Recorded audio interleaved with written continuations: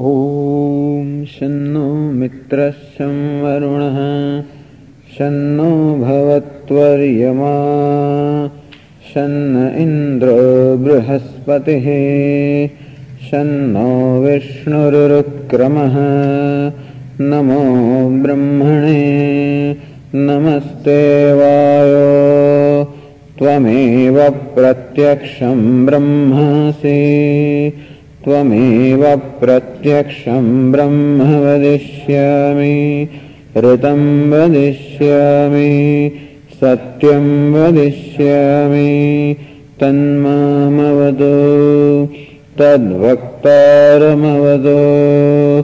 अवतु माम् अवतु वक्तारम् शान्ति शान्ति शान्तिः। ॐ सहना भवतु सहनौ भुनक्तु सह वीर्यं करवावहै तेजस्विनावधीतमस्तु मा विद्विषावहै। ॐ शान्ति शान्ति शान्तिः। ॐ यश्छन्दसा वृषभो विश्वरूपः छन्दोभ्योऽध्यमृतात् सम्बभूव समेन्द्रो मेधया स्पृणोतु अमृतस्य देवधारणो भूयासं शरीरं मे विचर्षणं क्वा मे मधुमत्तमा कर्णाभ्यां भूरिविश्रुवं ब्रह्मणः कोशोऽसि मेधया पिहितः श्रुतं मे गोपाय। ॐ शान्ति शान्ति शान्तिः। ॐ अहं वृक्षस्य रेरिव कीर्तिः पृष्ठं गिरेरिव ऊर्ध्वपवित्रो वाजिनीव स्वमृतमस्मि द्रविणगुं सवर्चसं सुमेधा अमृतोक्षितः त्रिशङ्कोर्वेदानुवचनम्। ॐ शान्ति शान्ति शान्तिः। ॐ पूर्णमदः पूर्णमिदं पूर्णात् पूर्णमुदच्यते पूर्णस्य पूर्णमादाय पूर्णमेवावशिष्यते। ॐ शान्ति शान्ति शान्तिः। श्रुतिस्मृतिपुराणानाम् आलयं करुणालयं नमामि भगवत्पाद शङ्करं लोकशङ्करं शङ्करं शङ्कराचार्यं केशवं बादरायणं सूत्रभाष्यकृतौ वन्दे भगवन्तौ पुनः पुनः। ईश्वरो गुरुरात्मेति मूर्तिभेदविभागिने व्योमवद्व्याप्तदेहाय दक्षिणामूर्तये नमः। अखण्डं सच्चिदानन्दम् अखण्डं सच्चिदानन्दम् अवाङ्मनसगोचरम् अवाङ्मनसगोचरम् आत्मानमखिलाधारम् आत्मानमखिलाधारम् आश्रयेभीष्टसिद्धये आश्रयेभीष्टसिद्धये। अर्थतोऽप्यद्वयानन्दान् अर्थतोऽप्यद्वयानन्दान् अतीतद्वैतभानतः अतीतद्वैतभानतः। गुरूणाराध्य वेदान्त गुरूणाराध्य वेदान्त सारं वक्ष्ये यथामते सारं वक्ष्ये यथामते। sadhanani nitya nitya vastu viveka iha mutrad phalabhoga viraga samadhi shatka sampatti mumukshuttvani. The fourfold qualifications as stated in the passage 15, nitya nitya vastu viveka, a discrimination between the nitya, the permanent, and the impermanent.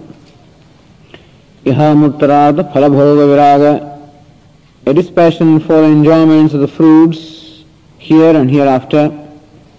Samadhi Sikha Sampattihi, the sixfold inner wealth. Mumukshutvam, the keen desire for liberation. These are considered to be the qualifications for a student, for an aspirant who is competent or fit to benefit from the study of the scriptures. When knowledge will take place. The idea is, which qualifications when are there, the knowledge must take place, and which when are not there, the knowledge will not take place. This is what sadhanam or qualification means here. These fourfold qualifications, when they are there, knowledge must take place when one is exposed to the listening to the scriptures, and which qualifications when not there, the knowledge will not take place, in spite of listening. Of course, the very listening, Shravanam itself, is conducive to acquiring these qualifications. Because what we call the lack of qualifications is nothing but a product of ignorance. Ignorance which gives rise to a sense of ego, the individuality, which alone gives rise to all likes, dislikes, impulses, emotions, complexes.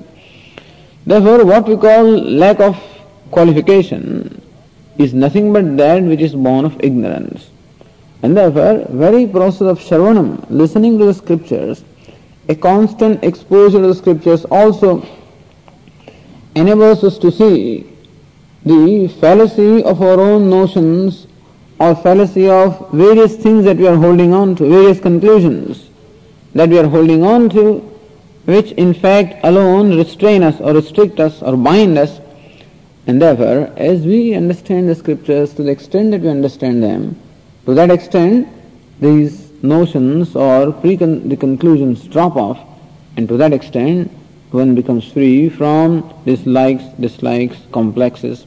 And therefore, even pavanah punyana shravanam kurya. So it is said that may you listen to the scriptures again and again, meaning may you expose yourself to this listening again and again and again. So that also becomes an excellent means for acquiring qualifications. But the idea is that these qualifications or that maturity of the mind is required for this knowledge to take place. Then was said in the passage 16, Nitya nitya vastu vivekastavad brahmaiva nityam vastu tadhanya dakhilam anityam iti vivechanam. This discrimination that Brahma is nitya vastu, Brahma is permanent, Brahma means God, that from which the whole creation arises, that by which the whole creation is sustained, that under which the creation goes back, that which is the cause of the creation, that which is the essence of the whole creation is called Brahman. Aitadatmidam sarvam. Brahman is the very Atma, the self or the essence of everything. Brahma is that which is big, unqualified big, meaning limitless. That there is Brahma, and that Brahma is permanent or eternal, changeless. So, and that is what I am seeking. Not only that, there is Brahman. Brahman may be there, God may be there, and I may have nothing to do with him. Suppose there is God, which is cause of creation, fine. He is omniscient, omnipotent, fine. He is limitless, fine.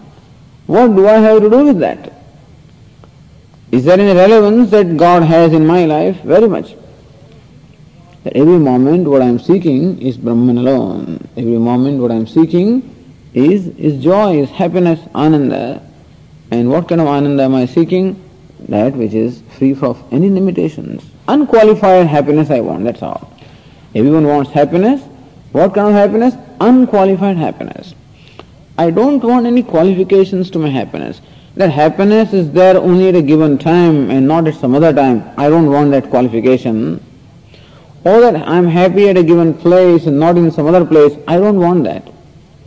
That I am happy only in a given situation and not in some other situation. I don't want that. I do not even want that I should make any effort to be happy. If I had my way, I would wish happiness which is effortless. which comes to me rather than my having to acquire it. Isn't that nice? And not only that, but about which I should be aware. They say that in deep sleep also we are totally happy, but I am not aware of it. So what's the use of it? And therefore, I want happiness of which I am aware. I want happiness that is effortless. I want happiness that is unqualified. No qualifications of time, place, condition, effort, nothing. So happiness that I want should be free from every form of qualification and limitation, even free of any effort. And if you analyze that happiness that you are seeking, it turns out to be Brahman. So Brahman alone fits that bill, which is unqualified with reference to time, place or condition. And it being the very self, therefore it is effortless. And it is of the nature of awareness and therefore conscious happiness. It is Sat or existence which is at all the periods of time and therefore not limited in time. So Brahman, which is Sat Chit Anandam or Satyam Jnanam Anantam, that Brahman is really what I am seeking. It's very relevant in my life.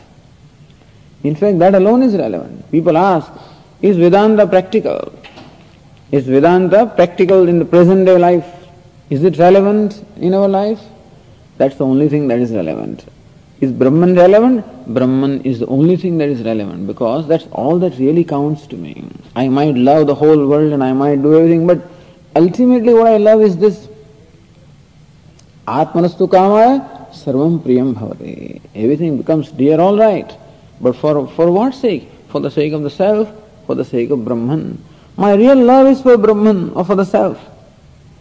And that love alone gets reflected in various things and beings. And so I love people, all right. I love situations, I love things. Not for their sake. How long can I love them? As long as they are conducive to my love for Brahman or the self. When they come in the way of my love for myself, for the self, that object or a person no more remains an object of love. So, in and through every love that I have, whatever love I have, what do I really love? And we should understand this love also.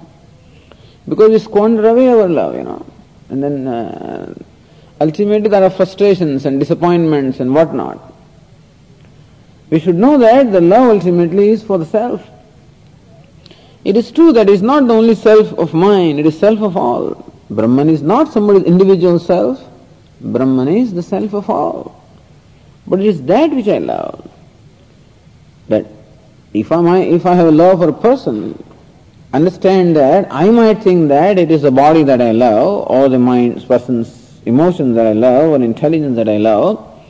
But in fact, what is reflected is that self through that body, through the emotions and through the intelligence.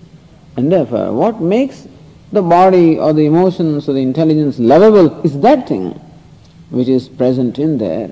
And therefore, we should understand our love also. That ultimately, love is for the self. Love is for Brahman. That's why I love every moment. That's what I am seeking every moment. And therefore, that is the only relevant, not only most relevant, we would say the only relevant thing. So understand your own emotions. It is necessary to understand that what do we ultimately love is Brahman, which alone is called God or self, truth, and that this is there. Otherwise, how would I love? And how would I seek? The fact that I am seeking constantly Brahman, the limitless, means it must be there. Although at the moment I may not know what it is, where it has to be there because that's what not only I, everyone is seeking. So this vivechanam, this discrimination, that Brahma is Nitya Vastu, is a permanent thing, is a permanent reality, and everything other than Brahman is impermanent. This vivechanam, this discrimination is called viveka. Vivechanam means this separation. To be able to separate the chain, the chaff from the grain from the chaff, to separate from the relevant from the irrelevant in our life. So that is how our priorities will be set. This viveka or discrimination is very important because that really sets the priorities in our life. Whatever we understand as the most important is what we will always want to see. That's what we would want to have. Our efforts will be necessarily directed in the direction towards that which we consider as important. And if you understand that Brahman is the most important, or self is the most important, and naturally our efforts will be directed towards knowing the self. Therefore this vivechanam, this discrimination is extremely important. Brahmaiva nityam vastu, Brahma eva, eva means only Brahman is nitya vastu.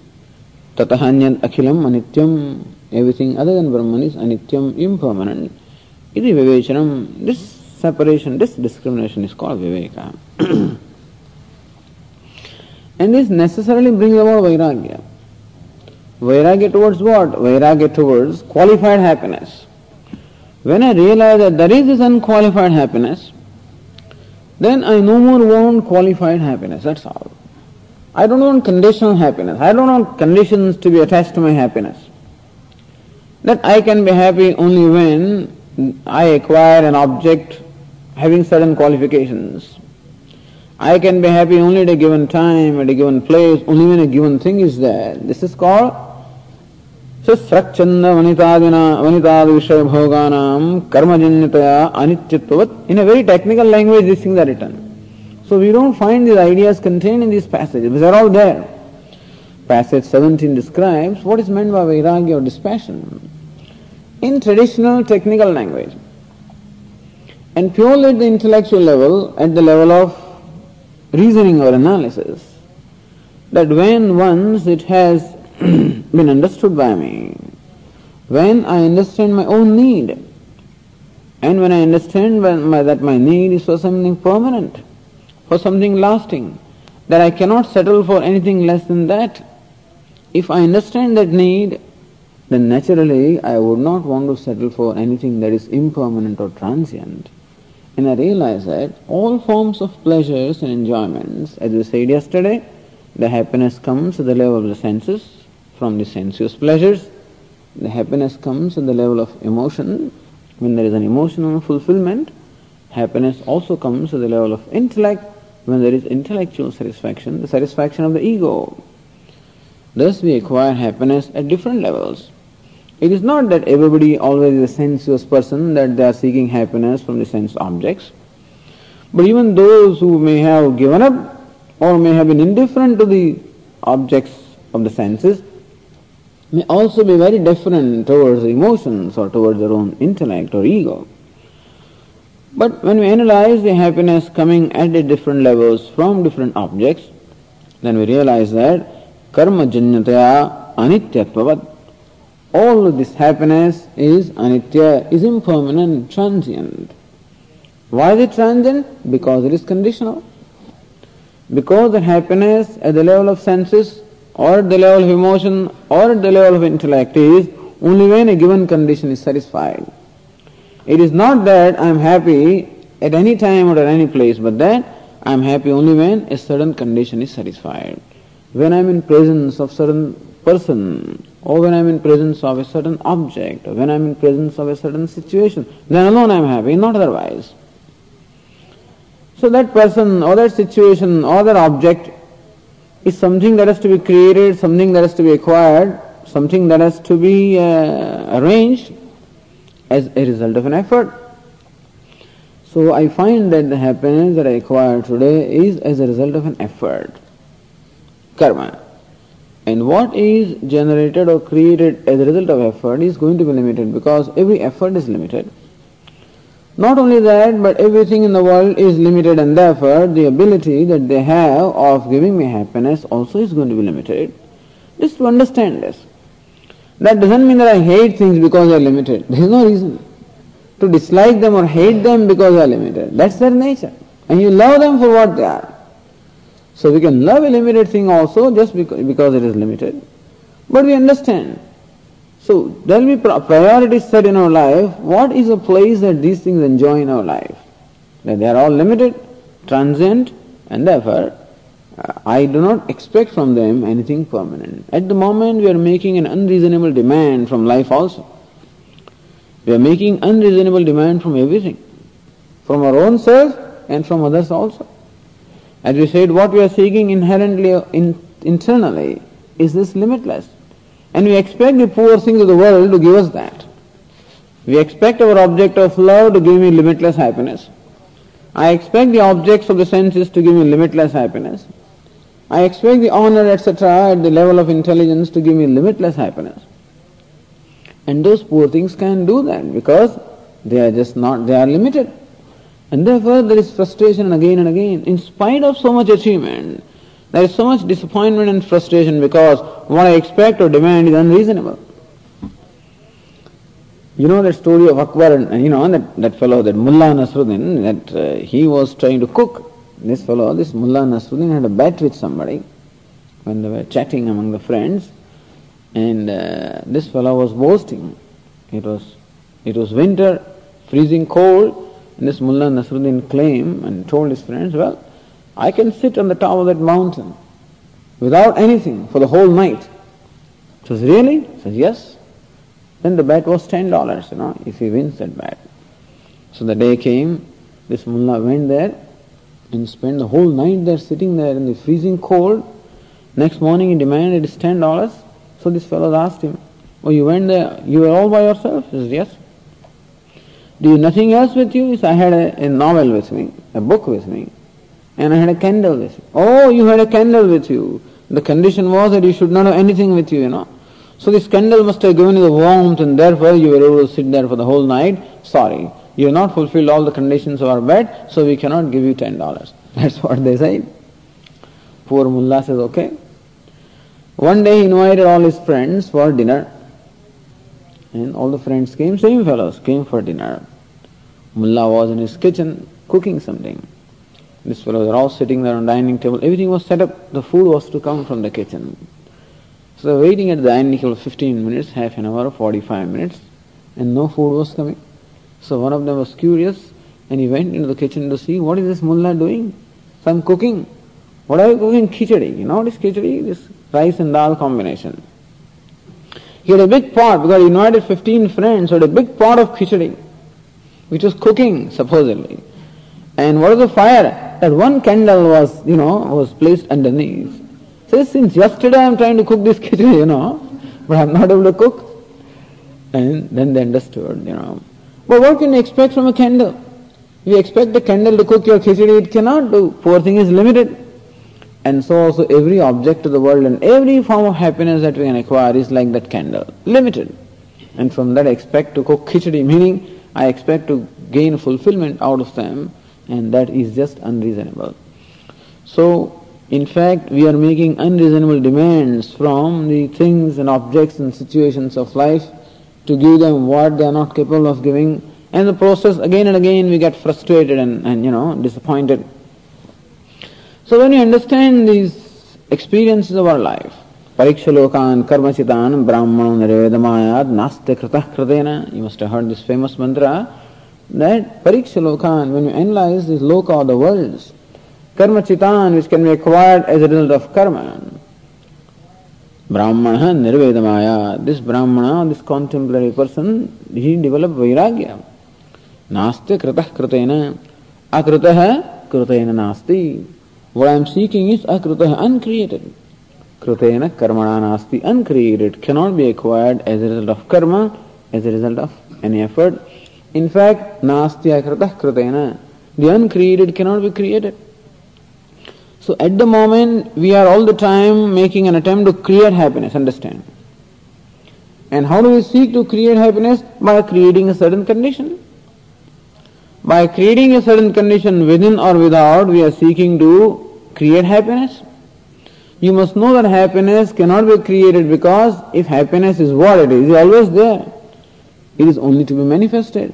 So when we think that we are creating happiness, in fact, we are not creating happiness, we are only manifesting the happiness which is already there. Like the sun, which is hidden behind the clouds, and the clouds go away, the sun shines. It is not that the sun is created. The sun which was already shining just becomes manifest. And so also when a given object or a situation arises which makes me happy, what exactly happens?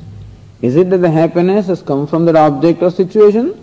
The answer is no. The happiness which is already there as a nature of myself just becomes manifest. And therefore in any experience of happiness, what the objects or situations do. They just become instrumental in manifestation of happiness, which is already my nature. So whereas we think that the happiness is created, the fact is the happiness becomes manifest. And we think that happiness gone away, all that happens is happiness again becomes unmanifest. Happiness, which is the self, momentarily becomes manifest when the mind has become clear, non-demanding, quiet, and again when a demand comes in the mind, that itself again veils that happiness. So happiness is not something that comes from outside. When we feel happy and when we analyze our experience, you'll find that it is not that the happiness has come from out and entered me. You'll discover that happiness is always welled up from within. So what the outside thing does, it just becomes instrumental in welling up or manifestation of happiness, which is already my own nature. So understand the nature of happiness and experiences of happiness. Then we realize that, number one, that the happiness that we can possibly acquire from any source other than ourselves is going to be limited in time, limited in measure, limited in situation. Not only that, but that happiness which appears to be coming from outside does not really come from outside, it is our own nature and it becomes manifest. Meaning happiness is not something to be acquired, happiness is something to be made manifest. And when I understand this, then there is what we call vairagya or dispassion for acquiring happiness from any source other than myself, because that happiness is transitory or limited. So this is the iha. Iha means in this world, the happiness that can come from all possible objects and achievements being limited. Therefore, I don't run after them. If it comes by itself, well and good, I don't run after them.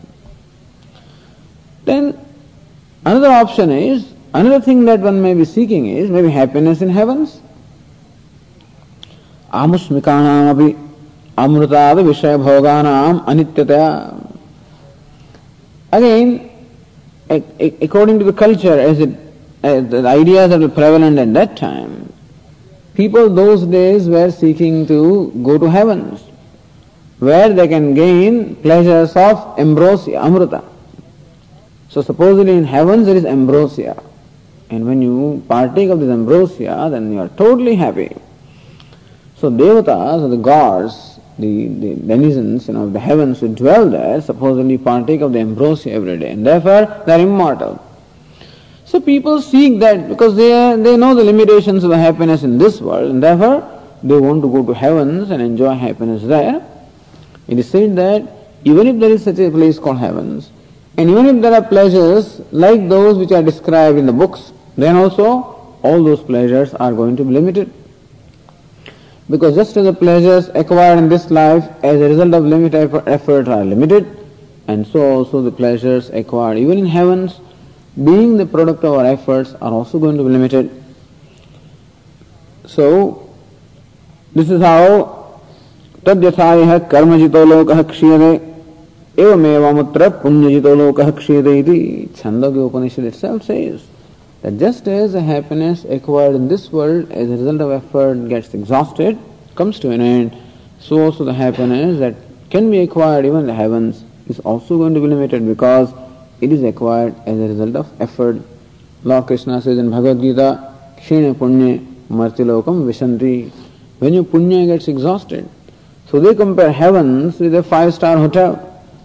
And how long can you live in a hotel? As long as you have money with you.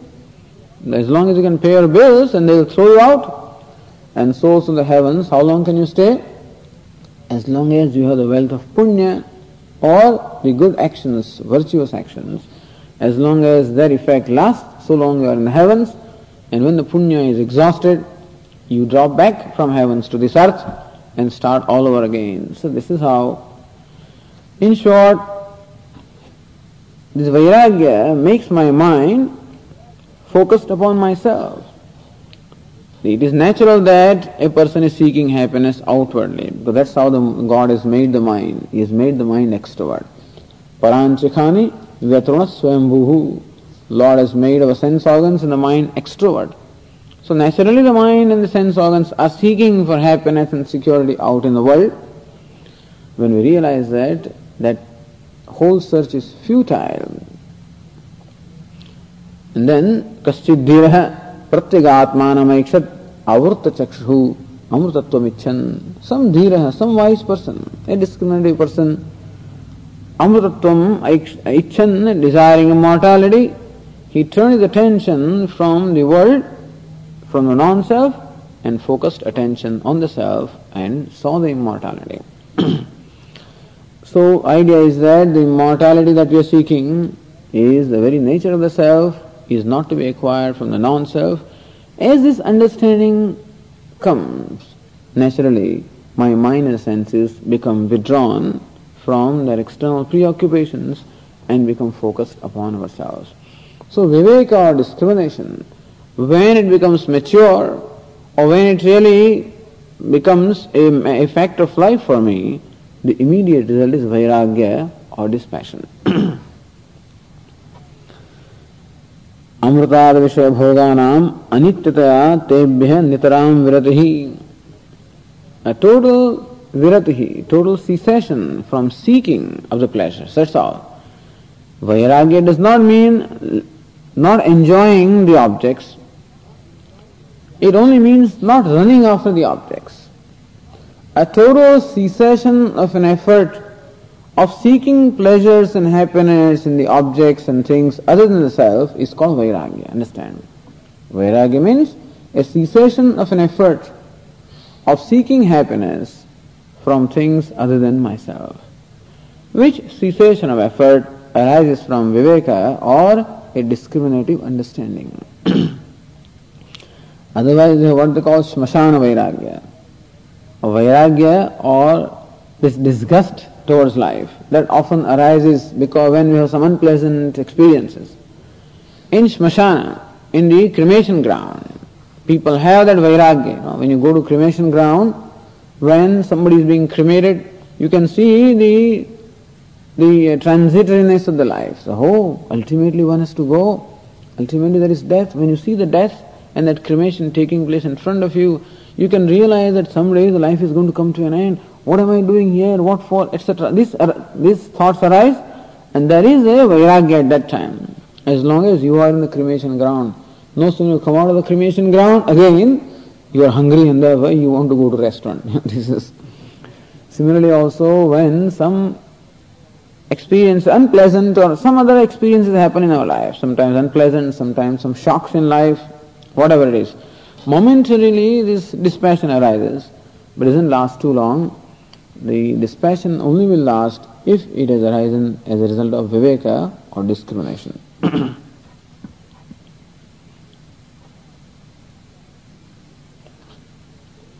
Yaccha kama sukham loke, yaccha divyam mahat sukham, trishna kshaya sukhasyete narhata shodasim kalam. Shankaracharya also discusses in Bhagavad Gita that when you feel happy, what is it that makes you happy? Has it happiness not come from the object? Happiness has come because that burden of craving has gone away. I was craving for something, and when I get that which I am craving for, I feel very happy. What makes me happy? Because that craving was a tremendous burden on my head, and when I acquire that thing, momentarily that burden has gone away, and I experience a relief or a freedom from that craving. So when we feel happy, that happiness comes from freedom. Which kind of freedom? Freedom from the craving. When there is a desire on my head, it's like it's a big burden on my head. And when that desire momentarily goes away, when a desirable object comes, I feel happy. They say that happiness is not really coming from that object. Happiness is because my mind is momentarily free from that burden of desire. It's a happiness of freedom. Freedom from that craving or freedom from the desire. So, yaccha kama sukham loke, yaccha divyam mahat sukham. It is said, this is said in the Mahabharata, that happiness in the world that you attain as a result of karma, as a result of object, yaccha divyam mahat sukham, or the happiness that you may acquire in the heaven, trishna kshaya sukhasyete narhata shodashim khalam. The happiness that one gains as a result of freedom from trishna, the craving, these happinesses cannot compare with them. In Taittiriya Upanishad we see this description of a happy person. Shrotriyasya cha akamahatasya. So Taittiriya Upanishad, while describing the degree of happiness at different levels, that human being can acquire maximum happiness if the human being has everything. Yuva syat sadhu yuva dhyayakah ashishto dridishto balishthah tasyaite sarva prithvi vittasya purna syat.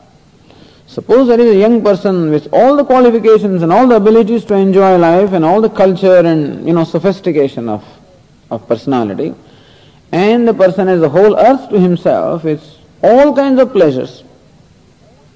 And the amount of happiness that such a person can get, imagine a young man with all the abilities, culture, education and everything, and sensitivity and the taste, and that young man has a whole earth at his disposal, and the earth is filled with all kinds of pleasures which he is capable of enjoying.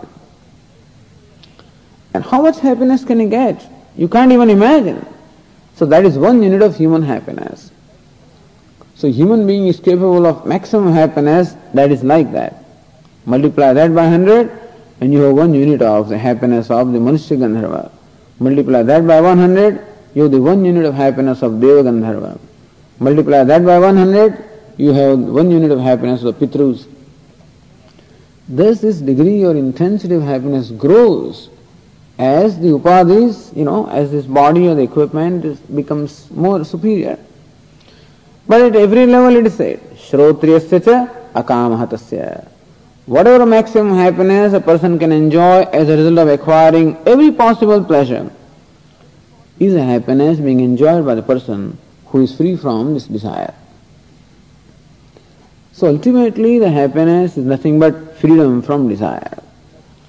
Not freedom from desire in the sense of denying the desire or suppressing the desire, but resolving the desire as a result of viveka or discrimination.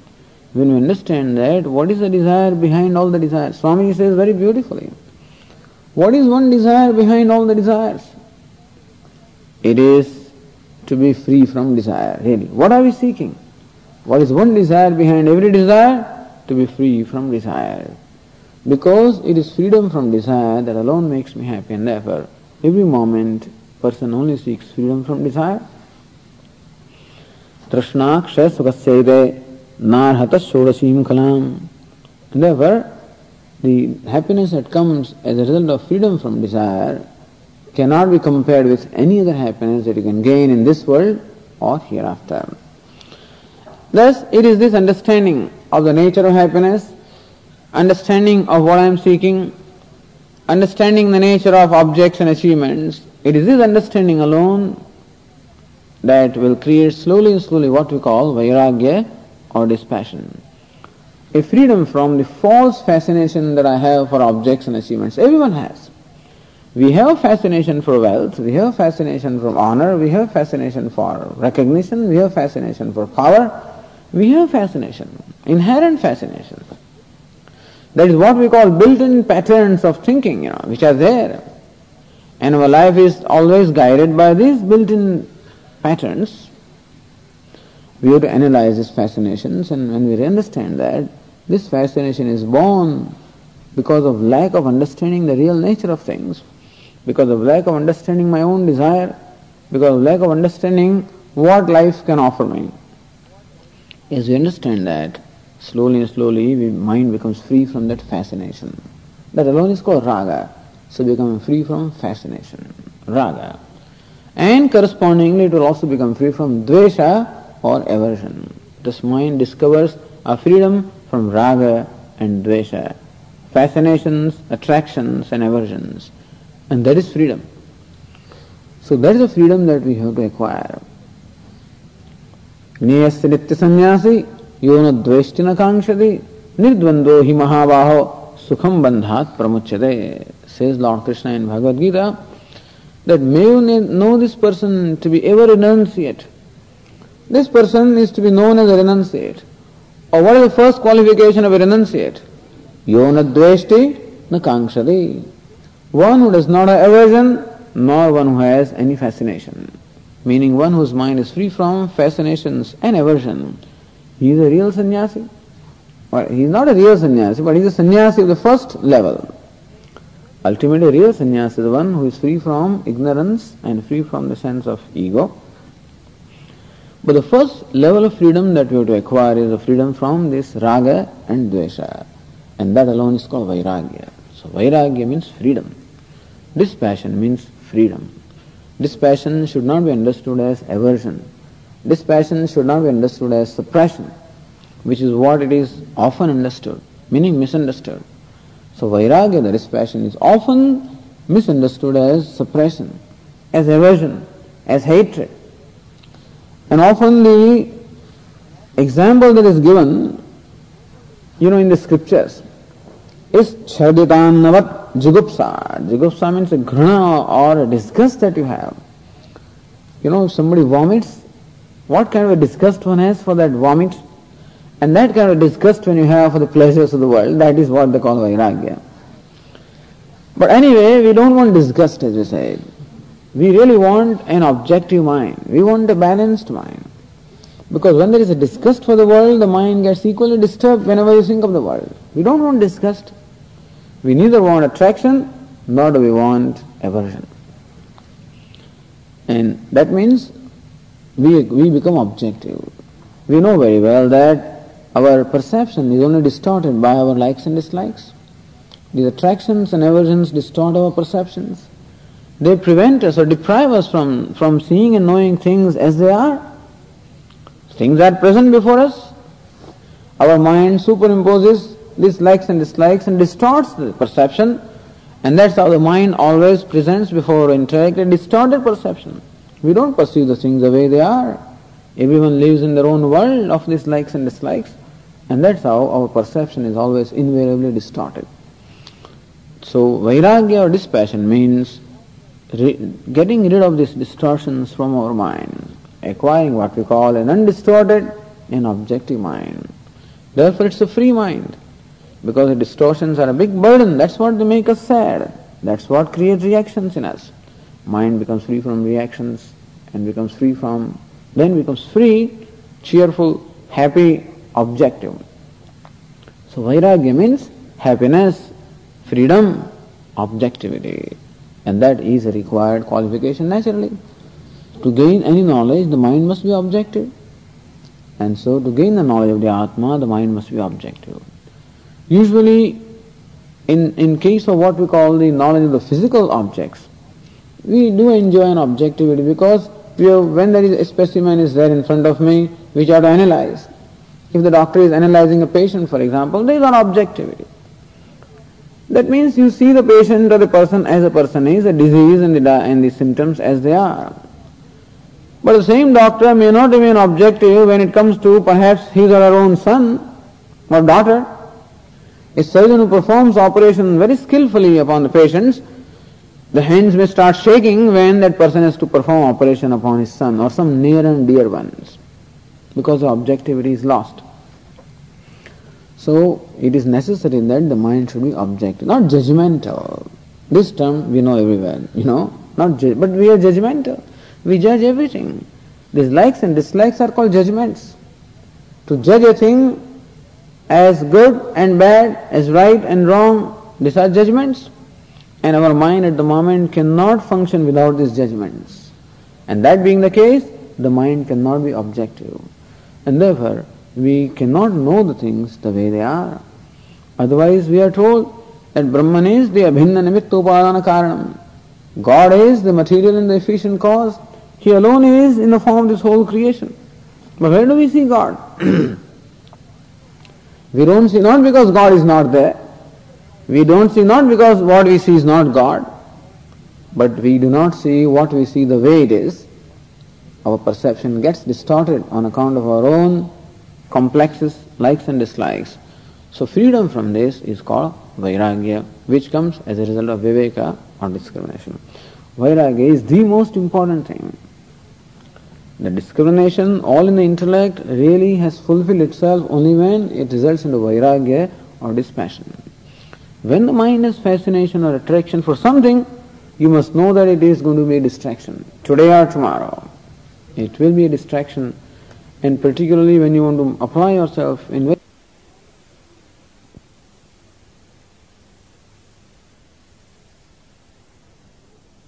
contemplate, all those things become distractions at that time. And thus, intelligently and discriminately making the mind free from these distractions is the result is Vairagya. And this Vairagya also can be at the intellectual level. That Vairagya, that is passion, really when it permeates our whole being, when it becomes a reality for our own self, when it becomes one with myself, then are manifest what we call Samadhi Shatka Sampatti. Then the real inner beauty manifests itself, the inner beauty which everyone has. That beauty becomes manifest as a Vairagya slowly and slowly is digested or assimilated by me. So assimilation of Viveka is Vairagya, and assimilation of the Vairagya or the dispassion is what we call Samadhi Shatka Sampatti.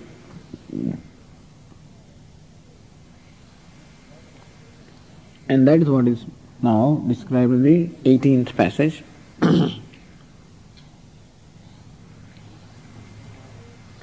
Shamadayastu Shama Dama Uparate Titiksha Samadhana Shraddhakyaha.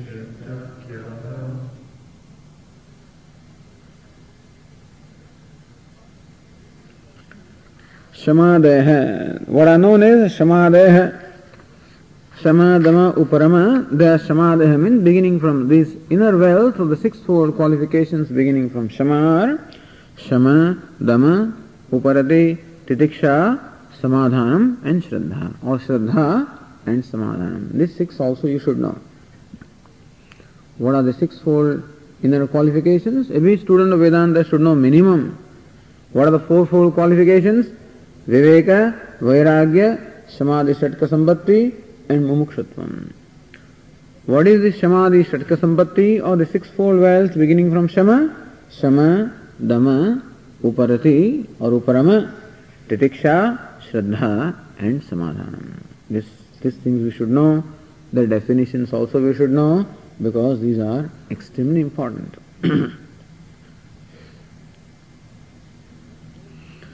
Now all of these are, so these sixfold qualifications come from actually Upanishads. Upanishads talk about these sixfold qualifications. Then of course he himself quotes here, so we will talk about it. Shanto dando paratastitikshahu shraddhavitto bhutva or samahito bhutva atmaneva atmanam pashyati. This author himself quotes that. The source of these qualifications, they are culled from the Upanishads. These qualifications are culled from the mantras of the Upanishads. And therefore in a concise form they are stated here, Shamaha, Damaha, etc. Now these are being defined in the subsequent passages. Says the passage 19,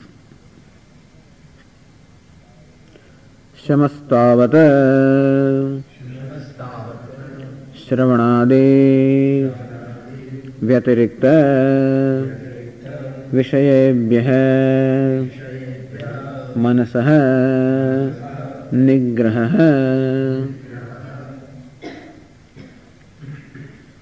Of the six, the first is Shamaha. What is Shamaha? Shama is the Shanti or quietude of the mind. It's called Shamaha. The word Shamaha is derived from the root Sham. Sham Sham in the sense of quietude, silence. Shamaha means a quietude of the mind. When the mind is quiet, it is a mind enjoying the quality of Shama. So how to make that mind quiet, or what exactly that quietude is described here. Shamaha tavat. What is meant by shamaha is Shravanadi Vyatarikta Vishayabhya Manasaha Nigraha. Nigraha, a curbing of the mind or restraint of the mind. Manasaha Nigraha, a restraint of the mind. Let us use the word a mastery of the mind. Restraint of the mind has some negative connotations of force and suppression, and therefore we may say Shamaha means a mastery of the mind.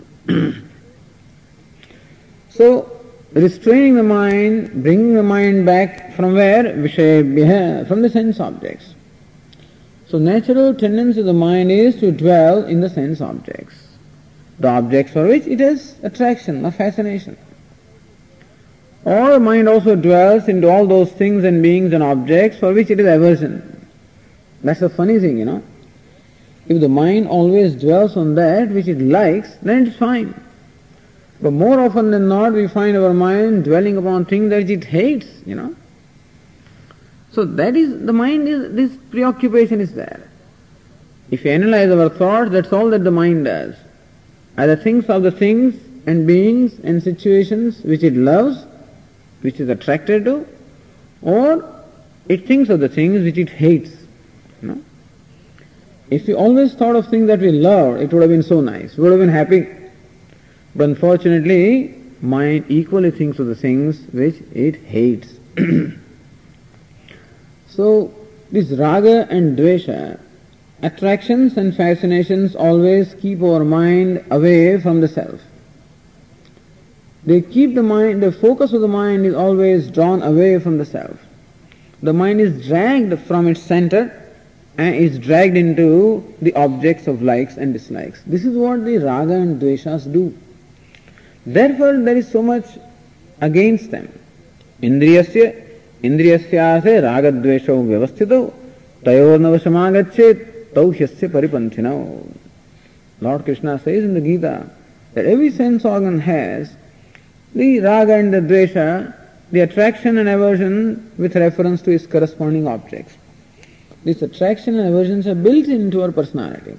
We are brought with them from our past births, and not only that, but many of them implanted in us in course of our upbringing, our growth. So in everyone, the parents and the elders and the society and teachers and all of them will plant likes and dislikes. This is good, this is not good. This is proper, this is not proper. This should be done, this should not be done. This is right, this is not right. In this manner, likes and dislikes are planted also. And we have already brought our own likes and dislikes. As a result, our mind at the moment is full of dislikes and dislikes, and they always distract our mind. Says Lord Krishna in the Gita, Yatato hyapi kaundeya purushasya vipaschitah indriyani pramathini haranti prasabham manaha. That, and this is our experience also, that you are making an effort to concentrate your mind, and you are alert, and you find that even when you are watching, these likes and dislikes, the strong forces of likes and dislikes pull the mind away even when you are watching, and you are helplessly sitting there and the likes and dislikes drag your mind away from yourself into the sense objects. And thus we should understand the mechanism of how the mind gets distracted. What we are really interested in all of this is we want a simple mind. We want a silent mind. We want an abiding mind. We want a mind which is available to us to study. We don't want anything else. We don't want to have any siddhis and powers. We want a simple mind which is a learning mind. Available to study. Available to think. Available to contemplate. Suppose I attend the class in the morning and I'm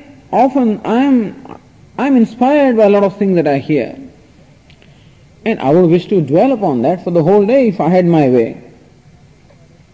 But that does not happen because as soon as you walk out of the class, lots of things take hold of my mind. And in spite of my effort of bringing the mind back, the mind is dragged away, pulled away from myself by all those reactions, all those desires, passions, anger, greed, all sorts of things which are there. So all of them pull my mind away. And therefore, at the moment the mind is under the control of these enemies. They are called enemies. There are sixfold enemies inside. Kama, Krodha, Lobha, Moha, Mada and Matsarya. Kama means passion or lust or desire. Krodha is anger. Wherever desire is there is always a potential of anger. They say whenever you make an appointment, there is always a possibility of disappointment. Similarly also, wherever there is a desire, there is always a possibility or potential of desire not being fulfilled. And stronger the desire I have, more likely is the possibility of a strong anger also. Because whenever there is an obstruction to fulfillment of my desire, anger is what arises because I can't accept it. So kama, the desire, the next step is krodha, the anger. Suppose my desire gets fulfilled, then what? Then there is no anger. Isn't that good? Well, that is its own problem. What is the problem? When the desire gets fulfilled, then my mind always wants more of it. That's another problem. Like pouring the butter in the fire, that you pour the butter and the fire wants more and more. And so also when my desires are fulfilled, the mind wants more and more of it. That is called lobha or the greed. So kama or the desire either gives rise to krodha, the anger, or it gives rise to greed. Because there is inner dissatisfaction. Kama, krodha, lobha, moha. Whenever the mind is under the spell of anger or it is under the spell of greed, it cannot think clearly. There is moha, loss of discrimination, loss of proper thinking. Out of greed also people don't think properly. They invest money in all kinds of things and lose them. Out of greed people do all kinds of gambling and then, they are ruined. The greed ruins a person because there is no end to the greed. Greed is compared to an ocean. Just as the ocean has no other bank, so greed is that which has no end at all. You try to fulfill that greed and it grows. And therefore most people get ruined out of greed. Other fellows get ruined out of anger. These are two forces, anger and greed.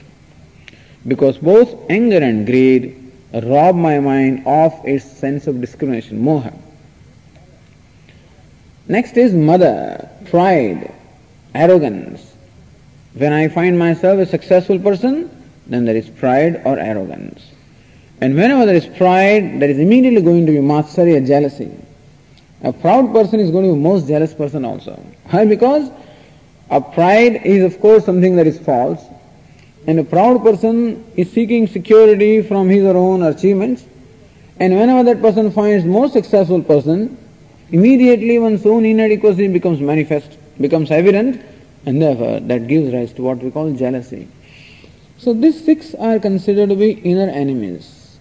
Kama, the passion or craving, krodha, the anger, lobha, the greed, moha, lack of discrimination, mada, pride or arrogance, and matsarya, jealousy. Called shad ripavaha. These are the six inner enemies. And at the moment, my mind is under the control of these fellows, not in my control. All I want is that the mind should be under my control. That's all. Tamak kratuh pashyati vita shokah dhatu prasadat mahimana matmanah. We want the favor of our own mind. We want that the mind should be pleased with our own self. It should be favorable to us. It should be available to us. That's all. Shamaha means what? Shamaha means the mind should be favorable. Mind should be available. Mind should be a friend. Let us put it this way. Atmaiva hyatmano bandhu, atmaiva ripuratmanah. Again Gita says that mind is my friend and the mind is also my enemy. So mind which is pleased becomes my friend. Mind which is under control of this anger, etc., is my enemy. So what we want is, we want to make friendship with our own mind. Isn't that nice something? We go around making friendship with the whole world, but we have not spent time to cultivate friendship with our own self. By self we mean mind here, and therefore to cultivate a friendship with our own mind is, and when the mind becomes our friend, becomes available to us, when we enjoy the grace or the favor of the mind, that state of mind is called shamaha. So it requires an effort. It doesn't happen. This is the whole idea of what we call emotional maturity. Shamaha means an emotionally mature mind. Mind which does not react, mind which accepts facts of life and therefore does not react. You have to read the whole book called The Emotional Maturity. That will tell you what are the facts of life and how to understand them and how to learn to accept the facts of life, so that we don't quarrel. We are constant in battle right now with the facts of life, you see. Presently, more often than not, we are battling against life. We are battling against the facts of realities of life. So let us have a truce with the reality. For that, it requires understanding the reality of life, understanding the reality of our own self, and having a truce with the reality. If you have a truce with reality, we are always happy. We battle with the reality, we can never be peaceful. So peaceful mind is a mind called shamaha.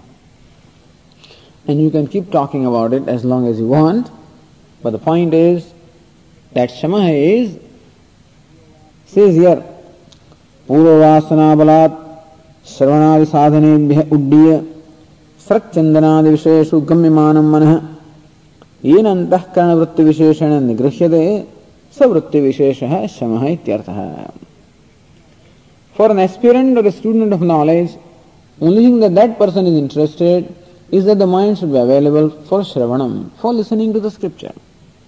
Now we are talking about a student who has devoted himself or herself to the pursuit of knowledge. And therefore, the only thing that the person wants is shravanam, is to be able to listen to the teacher. Mananam, to be able to reflect upon what one has listened to.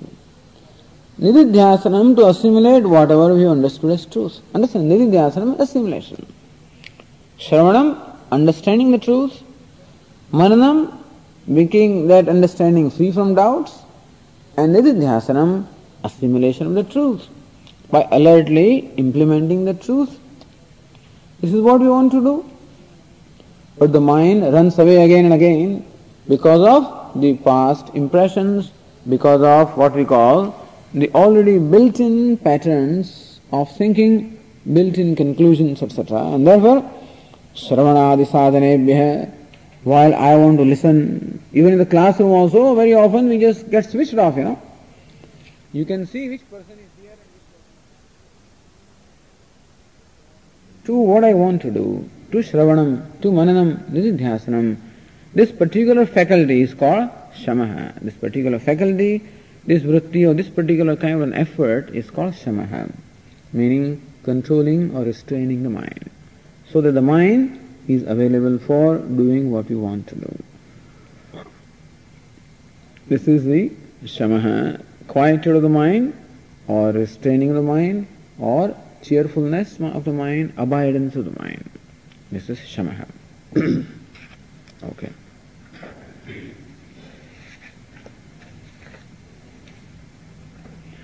Om Purnamadah Purnamidam Purnat Purnamudachyate Purnasya Purnamadaya Purnameva Vashishyate. Om Shanti Shanti Shanti.